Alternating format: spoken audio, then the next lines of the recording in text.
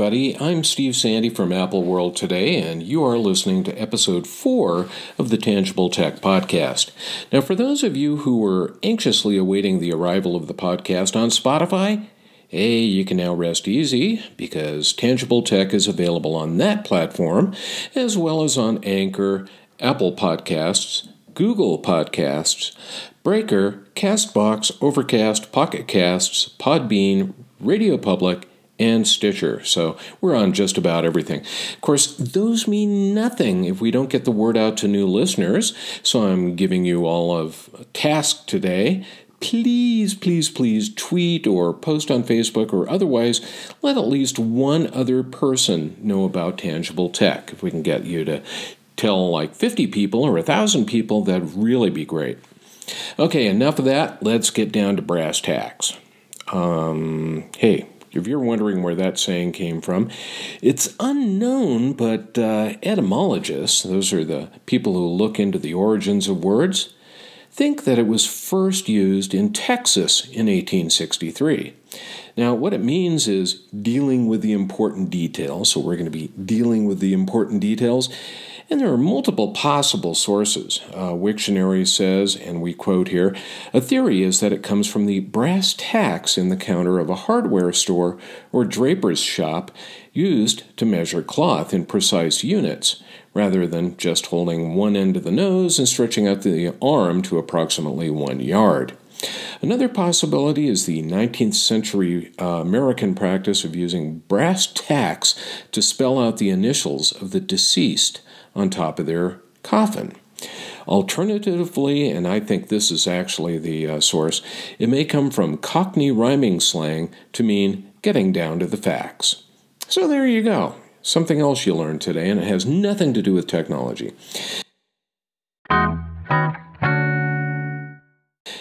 Where was I? Today we were going to start talking about tech, and rather than hit just one topic today, I've got a couple of stories that get into the uses of our current technology to do some pretty amazing things. Now, I've always been a nerd, and for about 10 or 15 years, starting at maybe about age 12, I was obsessed with model rocketry. And this was back in the days when, like most American kids, I wanted to work in the space business because we were going to the moon. Yeah, I grew up in the 1960s when the Apollo program was in full swing and when nobody cared when kids were blasting off rockets from fields. Now, you even mention that you're going to fly a rocket in most parks and you'll have the cops all up your ass. Well, those rockets we had were unguided. They basically went wherever the thrust from the rocket and side forces from wind sent them. Now, real rockets use something called thrust vectoring, which on those real rockets is done by using big hydraulic pistons to actually move the engines a few degrees in one direction or another. So think of it as moving your finger to keep something like a pencil balanced on the tip there. That pencil is kind of unstable, but by moving your finger back and forth, you can actually, if you're really good at it, you can balance a pencil on the tip of your finger for a long time. Well, like I said, our friends at SpaceX, they take thrust vectoring to the extreme. They use it to ensure that satellites and sports cars get to where they're supposed to go, basically with one of their great rockets. And they also use it to allow first stages to land on legs, like rockets are supposed to do. At least they were back in the late 50s and early 60s. All the rockets you saw in these, rockets of the future things, they always had legs or big fins that they were landing on. It kind of went away. Well, anyway, here's the story for today. Model rockets can now have thrust vectoring thanks to a guy named Joe Barnard and his company called Barnard Propulsion Systems. Well, it's currently used to minimize the size of the drag-inducing fins that normally keep a model rocket stable and pointing in one direction. The Signal Alpha flight computer and thrust vectoring system should be able to allow model rockets to land vertically under thrust, kind of like that Falcon 9. Now, to quote Barnard Propulsion Systems about their Signal Avionics system, The Signal avionics system makes model rockets more realistic by enabling thrust vectoring at the model scale. The flight software tracks vehicle flight dynamics while the rocket is powered on. Signal looks for cues to shift system states at liftoff, burnout, apogee, and landing. Especially regarding liftoff, this makes Signal's operation simple. Once detected, thrust vectoring is activated, in-flight abort is armed, and high-frequency data logging begins.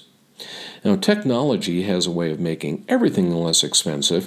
Back in the 60s, if you tried doing something like this, well, you couldn't do it because the electronics would have been too darn big. But here, the Signal Alpha system is going to cost $299, and because this is essentially creating a guided rocket, it's only available for sale to residents and citizens of the United States.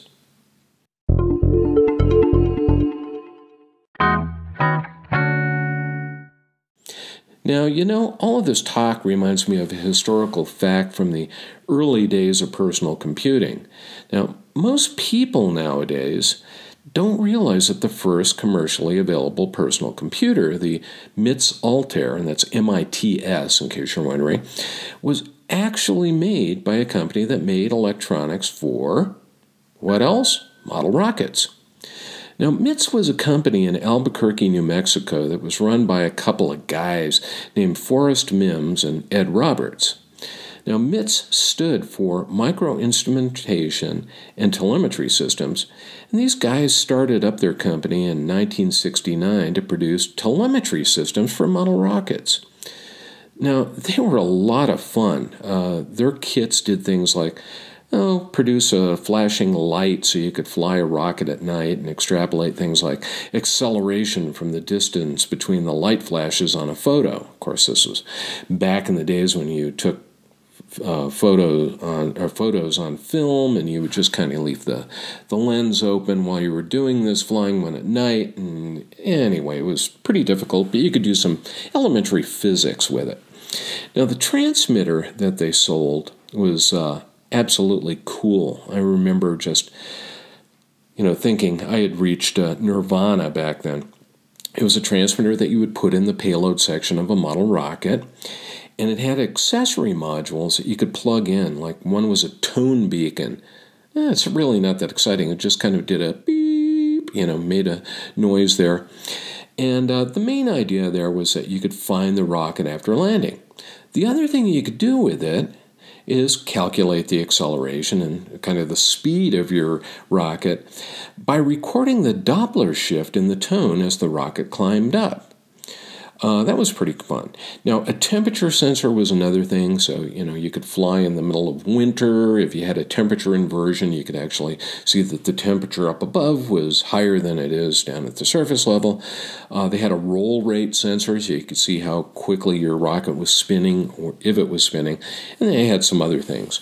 Now, this little electronics company, MITS, didn't sell a ton of these, but they had the idea of making a computer that anyone could buy. So they created the first prototype of what would become the MITS Altair 8800. Now, the MITS Altair 8800 was similar to the mini computers of the time, like the Data General Nova, and the basic 439 computer was basically that. A computer with no input or output except for LEDs on the front of the box and a bunch of switches. And most of the time you just used the LEDs and the switches to do troubleshooting, try to figure out what you did wrong when you soldered the thing together. But you could add a teletype Model 33 ASR terminal to the computer for input and output. They were running about $1,500 at the time. And even if you had enough money, you could get an 8 kilobyte system with BASIC. You could buy 8-inch floppy disks for storage and maybe even get yourself an ADM 3A video terminal. Now, MITS sold and shipped about 5,000 Altair 8800s by the summer of 1975, and these came out, if I remember correctly, kind of in the late summer of 74. Now, this company not only started the personal computing business, but it was also the genesis of one of the big software companies that's still around. guy by the name of Bill Gates, who was a student at Harvard at the time, wrote a basic interpreter that was sold by MITS, and his buddy, Paul Allen, was actually the vice president and director of software at MITS for quite a while. Out of this partnership and Bill Gates not liking the fact that a lot of people were, shall we say, pirating Altair Basic, that was the genesis of a company called Microsoft. Now, there's a story I could tell you about the MITS Altair, but I think we've probably gone down memory lane long enough today, and I'll bring it up some other time.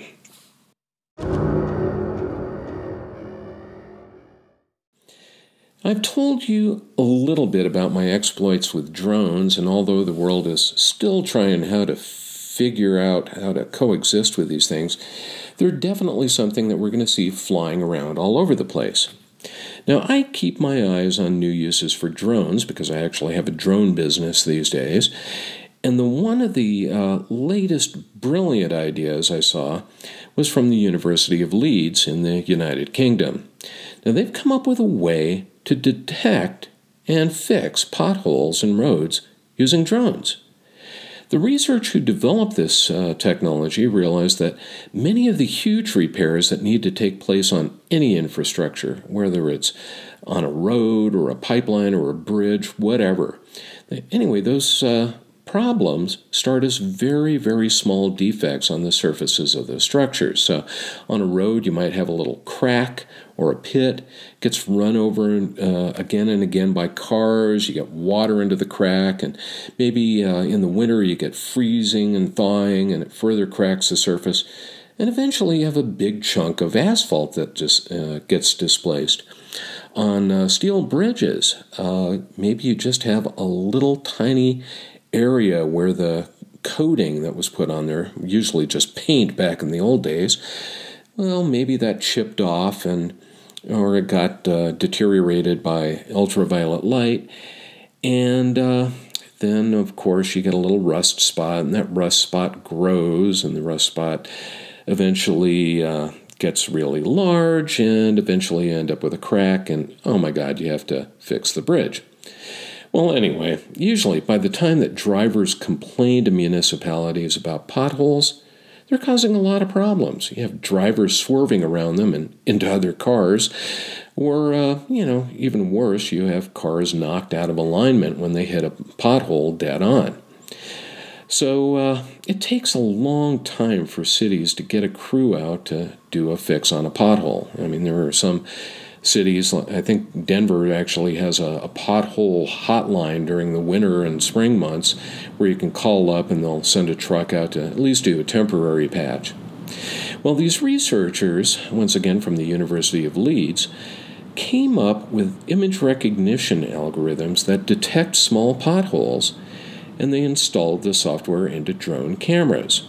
Now, the drone's flying along, it sees a small pothole, it identifies that it's damage, and then another drone flies to that exact location, and it uses an asphalt 3D printer to patch that hole. Now, that patching is actually accurate to about 1 millimeter. That means it's possible to stop a pothole from growing larger by fixing it when it's actually very, very small. Now, those researchers from Leeds and some other universities in the UK are looking at the idea of self-repairing cities that would use robots and drones and other technology to repair and maintain the vast amount of infrastructures that, keeps our cities going and growing. So how long will it take to start seeing this technology in use? Nobody knows, but at least we're seeing the first proof of concept here in 2018. By the way, I'm going to follow up on a voice message I received through the, if I can remember the name of it, Anchor system. And this was from a guy by the name of Santino Peralta. Here's his message. Hey man, I really enjoy your show. I think you're doing a great job. And I have an idea for a topic for next possible show. If you want to jump on an interview and have a co-host with me, talk about blockchain technology. I don't know if you heard of it, but it's definitely already revolutionizing the world. And get the word out there and see your thoughts and opinions about blockchain. All right, man. Now, to be honest with you, I am absolutely going to take Santino up on his offer to be on an upcoming show for one very good reason. Probably a good 10 to 15% of the emails I get every day talk about cryptocurrencies and blockchain, and I really don't have a good feel for the technology. Everybody tells me how great blockchain is. It's a distributed data store made up of a continuously growing list of records called blocks that are linked and secured using cryptography. Well, I really need for someone to tell me how the heck this all works. And Santino, if you're listening to this, and I hope you are, please feel free to reach out to me with an email to steve.sandy@appleworld.today, and we'll set up a time to have a discussion about blockchain. If I can ask the right questions and you can provide the right answers, maybe we can explain this very important technology to Tangible Tech listeners. Now, for our other listeners, please be sure to leave your feedback and ideas for future episodes on this episode of Tangible Tech. Now, if you're using the Anchor app to listen to Tangible Tech, you can just leave a voice message that may be used in the next episode. Remember, I'd love to watch the listener numbers for this podcast continue to grow exponentially, so please share the podcast with as many friends, co-workers, family members, and hey, if you happen to see complete strangers on the street, share it with them as well. Those of you who are listening on the Anchor app, be sure to hit that applause button, tap the share button, and like us on the Anchor network. For the rest of you, use whatever you can to get the word out to the world. Now, this recording sounds a bit different from the last episode. It's because I'm using the Spire Studio from a company called iZotope to record it. Now, what this is about a 4-inch tall, kind of truncated cylinder with a bunch of LEDs on top of it. And what it really is an impressive 8-track recording studio that you can take anywhere for studio quality recording. I decided to use it today for this episode as a way to test it for a review I'm doing on Apple World today. Thanks again for listening to Tangible Tech. This is Steve Sandy, and I'll be back soon with another look at technology that you can get your hands on. Tangible Tech.